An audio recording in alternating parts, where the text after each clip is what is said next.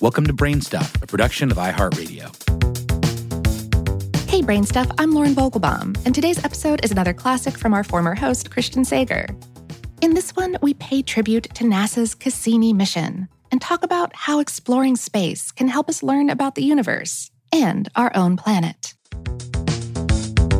Hey BrainStuff, it's Christian Sager here. Before meeting its fiery demise in Saturn's atmosphere on Friday, September 15th, 2017, NASA's groundbreaking Cassini mission to Saturn had spent 13 years redefining our view of the beautiful, ringed gas giant. But its discoveries went well beyond pure science.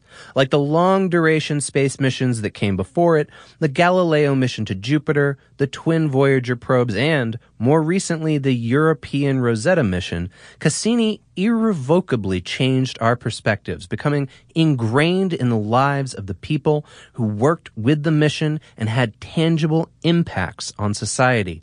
Cassini's scientific accolades are nothing short of revolutionary. With the help of the European High-Gens lander, it explored the stunningly dynamic atmosphere of Titan, discovering vast lakes of liquid methane and uncovering a vast subsurface ocean of liquid water.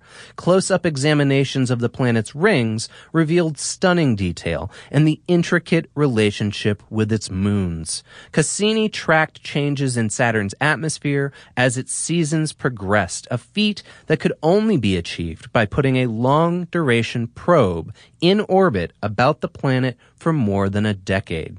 And then there's Enceladus, a small, icy moon that until Cassini arrived in 2004, hid a secret, an ocean with the potential for life.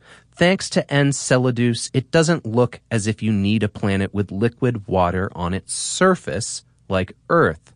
Unlike our world, moons like Enceladus, Titan, possibly Dione, Jupiter's Europa, and Neptune's Triton hide their liquid water underneath their surfaces. And these moons are abundant, dynamic places in our solar system. Io has volcanic plumes, and Europa has a liquid ocean with seas, rain, rivers, and volcanoes. Geysers come out of Neptune's moon Titan. Though these places are extremely cold and water cannot exist as a liquid, other chemicals with lower freezing points step in to become their lubricants. And in the case of Titan, it's methane and all kinds of hydrocarbons. In the case of Enceladus, it's liquid water heated by tides all the way out to Neptune, where the lubricant is nitrogen. This could mean that we might discover a similar, rich diversity in other star systems.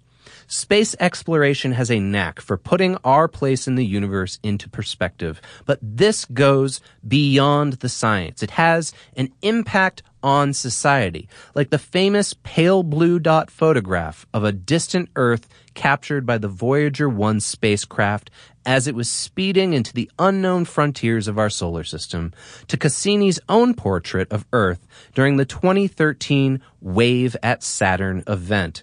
Space exploration can give the world a sense of togetherness.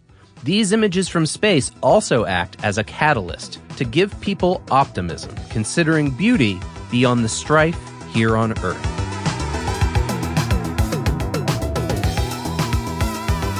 Today's episode was written by Ian O'Neill and produced by Tristan McNeil and Tyler Klang.